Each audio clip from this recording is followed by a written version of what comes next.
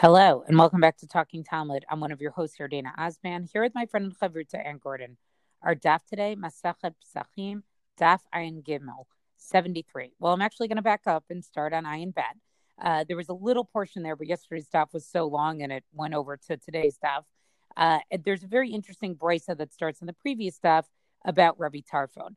And the Gemara in the previous daf is discussing this concept of Utruma Heicha Ikari of Avoda.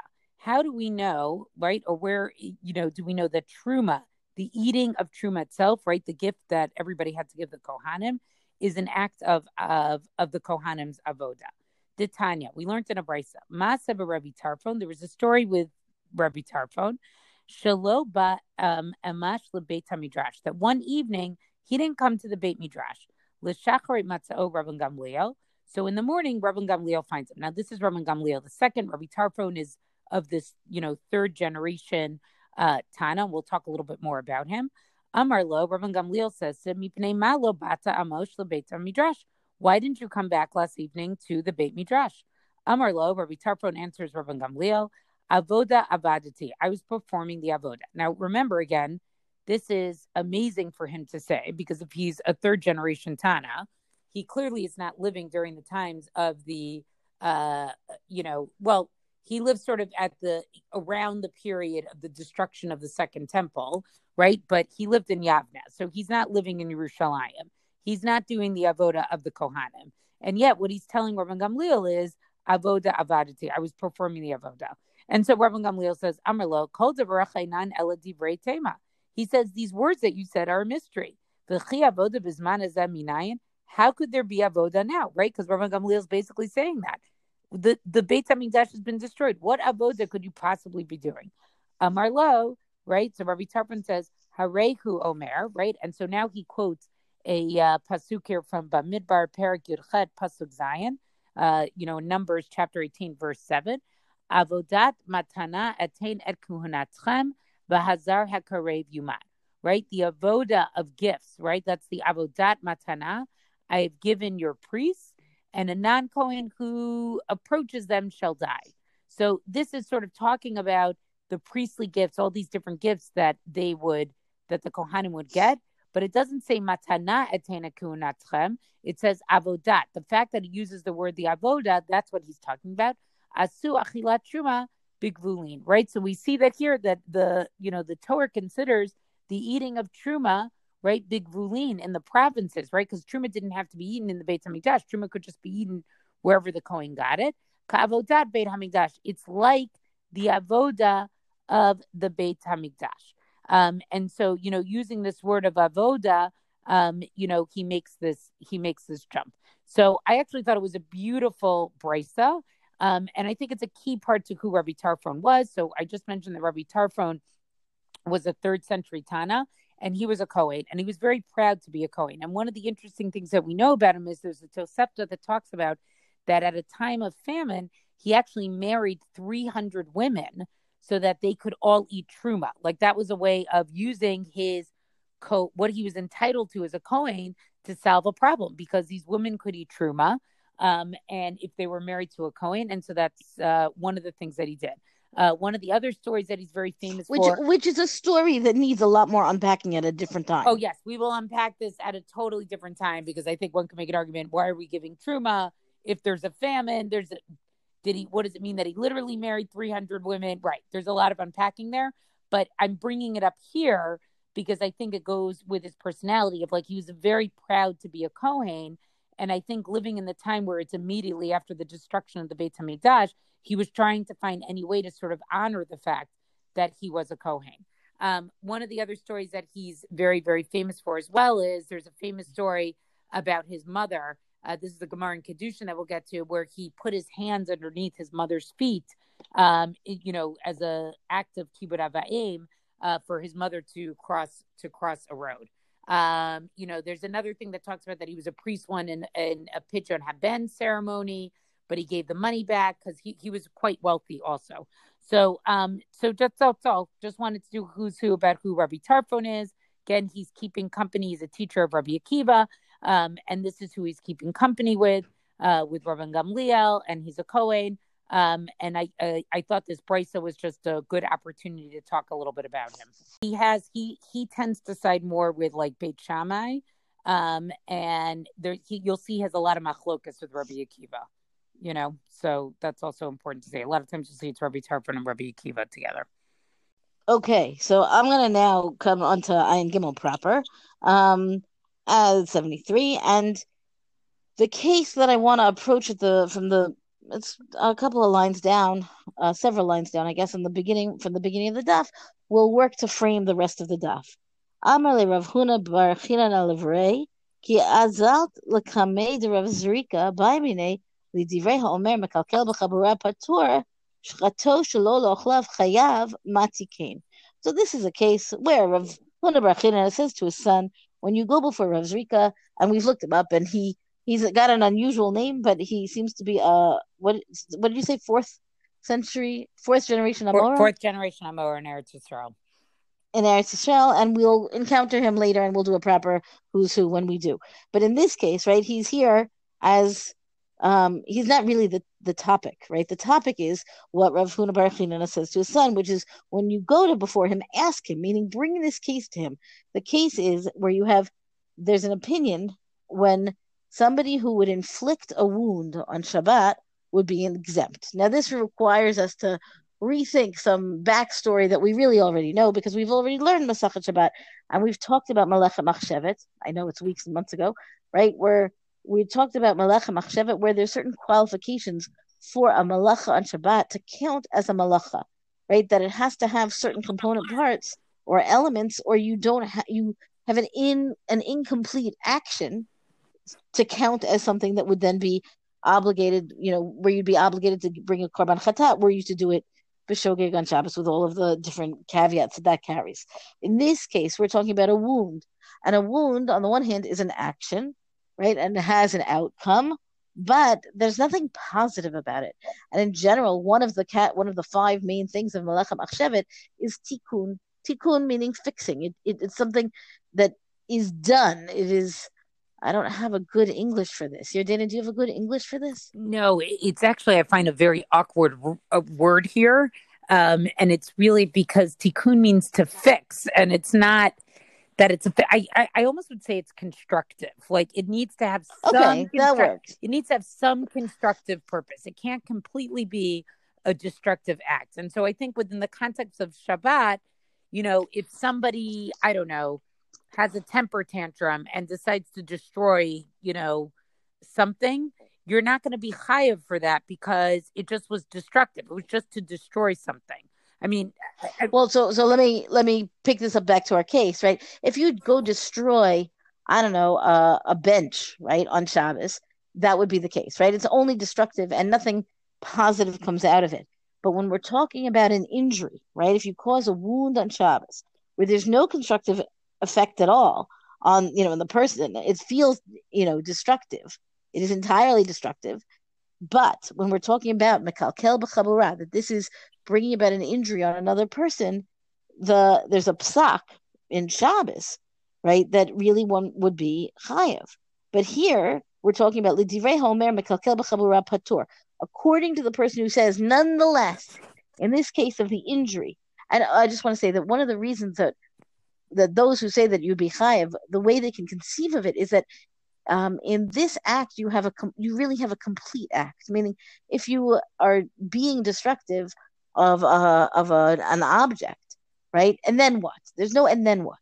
But if you're being destructive on a person's body, the injury itself kind of comes full circle to be what it is. Meaning, what it is an injury, and that's it. So again, this is a little bit abstract in terms of figuring out how we're going to talk about what's constructive in an injury. And in any case, this question that should go before Rav Zrika, the question is, when you have this, according to those who say that this should be patur, then what happens? What would those same people say about shechato shelo ochlav chayav? When we say that the person who shechted the korban pesach, but not for the purpose of those who would be eating from it, and he's done it on Shabbos, and now they can't eat from it, but he's going to be chayav chatat for having done the shechita on Shabbos, isn't that also the implication of the question isn't that also a destructive act that, according to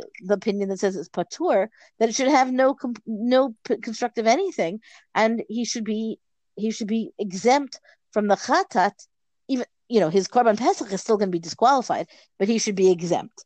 So I really like this case. And the fact is that here we have one piece of Gemara that is in the area of Hilchot Shabbat, and it is comparable, but we might not have thought of it. So the Gemara does that for us, and it puts it together and says, why isn't this case of the shechita, which is fundamentally destructive, right? Why isn't it the same as that other case of the destruction of an injury against a person's body? And by setting it up that way, I would say oh, that's a really good question. Because until now, I've said, oh, well, yeah, you've done shechita on Shabbos, that's a malacha, and it's not for the constructive purpose of bringing a korban, right? So then it's just shechita, and therefore it's stam, meaning it has no purpose per se, and isn't that the violation of the malacha on Shabbos? And when the Gemara here comes and says, but if there's no constructive purpose, then isn't it lacking in its constructive element that it needs from malacha machshevet, and shouldn't he be exempt? And so that, I think, is really a very well set up, sharp question. And the Gemara, of course, has an answer. Tikain. He improved it. He's improved it. Why? If they've, and now the Gemara is going to jump through hoops, and we're not going to talk about all of the different cases here, but in each case, it tries to figure out how, in fact, was this shechita an improvement on, I don't know, on this animal's lot in life prior to being shechted. Tikain, im alu lo yardu. Right? Meaning, once the pieces of this animal are brought on the Mizbeach, you don't ever take them down. Meaning, the offering will still go to Hashem. And isn't that identity as being a korban a more constructive identity? Isn't that a more positive thing? So really, the korban ends up being benefit, being, it's hard to say benefited, right? But it's a constructive thing in the shechita itself, right? Yeah, Go ahead. This passage is very good because I think what it's recognizing is that is it almost too punitive to punish the person when they do this accidental shechita? Like you wasted an animal. There's nothing you can do with it, right? We're going to see later on, on the daf, there's a whole discussion. Do you burn it right away? Do you have to wait for something, for it to change a little bit, meaning that it's not in the time where it normally would have been burned as a korban? Like it's really a waste. And so in a way, I think the Gemara is acknowledging, how can you make somebody chayiv for chatas for something that just ends up being a waste? Like it just had no purpose at all. And so therefore, it does have this concept of tikkun from Shabbos, and it does want to sort of, I guess, be consistent, or at least try to say, well, yeah, you still got a little bit of benefit. It still was a little bit constructive. Right. And as I say that this whole Amud basically it goes through and says Mati Kain, like what is the case? And it goes through several different examples where you can say, for example, you did the shechita and then you discover that it was one of these treifa b'seiter, one of these animals was going to die on its own within the next year. So now you can't offer it as a korban. There you have it as a waste. What have you done? In what way? Why should you be chayav for the korban chatat for this if you did it on Shabbos? And the Gemara says, no, but it took it out of that category of ending up as an avela that the animal just died. This way, it ends up being a proper shechita, and isn't that elevating the animal? Right. Which was fascinating. Because, what does that mean? Like, did it do something for the animal? But I guess I don't know. It felt it did at least something constructive. Right. And so, and there's, again, what happens when somebody shechts a chatat on Shabbat, right, outside of the Beit Mikdash, because we're talking about an avodah zarah offering, right, and this goes on, right, and so Mati came, and the Gemara answers Amarav Avira Shemotzi Midei Aver Min Hachai. So this is going to take it out of the category of the limbs of a living animal, which we've talked about in the past in terms of the Shiva Mitzvot B'nai Noach. But the issue here is that the non-Jew might have been having using this animal for some kind of ritual, which would have been eating the meat from the living animal. And this way, the animal is shechted, and we can say it's got its own benefit in this as well, right? I mean, this formulation of matikain, what is the tikkun? What is the constructive thing that is done in this shechita? And then the different attempts of different cases to provide a different, a new answer, is I think a good effort. I mean, right? Meaning, I don't mean to be pandering. I think that the Gemara is clear that in each case you need to find what was the constructive purpose here, because at the end of the day, the person who did the shchita has to bring a korban chatat. So it's not incidental. It's not incidental to say, oh, there's really constructive value here. They're looking for it because we know that the psak is korban chatat. So there has to be something that justifies it, even for the person who says mekalkel b'chabura would be exempt, right? Obviously, the person who says mekalkel b'chabura is chayav, well, then you're fine. Then any shchita should be not an issue. Right. I'm going to move on then to another concept on the staff, which is the one of akira. And that was actually introduced on Daf Ayin on Daf 70. And so what the Gemara really wants to talk about is they have a brisa here, that shows that, that basically talked about that the carcass, right, that if it was burned, yisraf miyad, it needs to be, if it's bechol, if this thing happened with the Pesach and it ends up being disqualified, yisraf miyad, we burn it immediately, right? So if it's disqualified for being offered as a sacrifice, we have to burn it right away. And it specifies that it specifically has to be on a weekday, because obviously you can burn on a weekday, not on Shabbat or on Chag. So, Rav Chisda, right? Well, basically we saw that Rav had this view before that when an animal gets disqualified, right? Like, in other words, you have a Pesach, Korban Pesach, and it gets disqualified, it now can become as a shlamim, right? You could bring it as a shlamim. And so the question is, how does that happen? Does it have to happen with akira or without akira? So Iyamar Bishlama by Akira, this is at the top of Amud Bet, right? If you want to say that sort of this korban designation requires akira. So what is akira?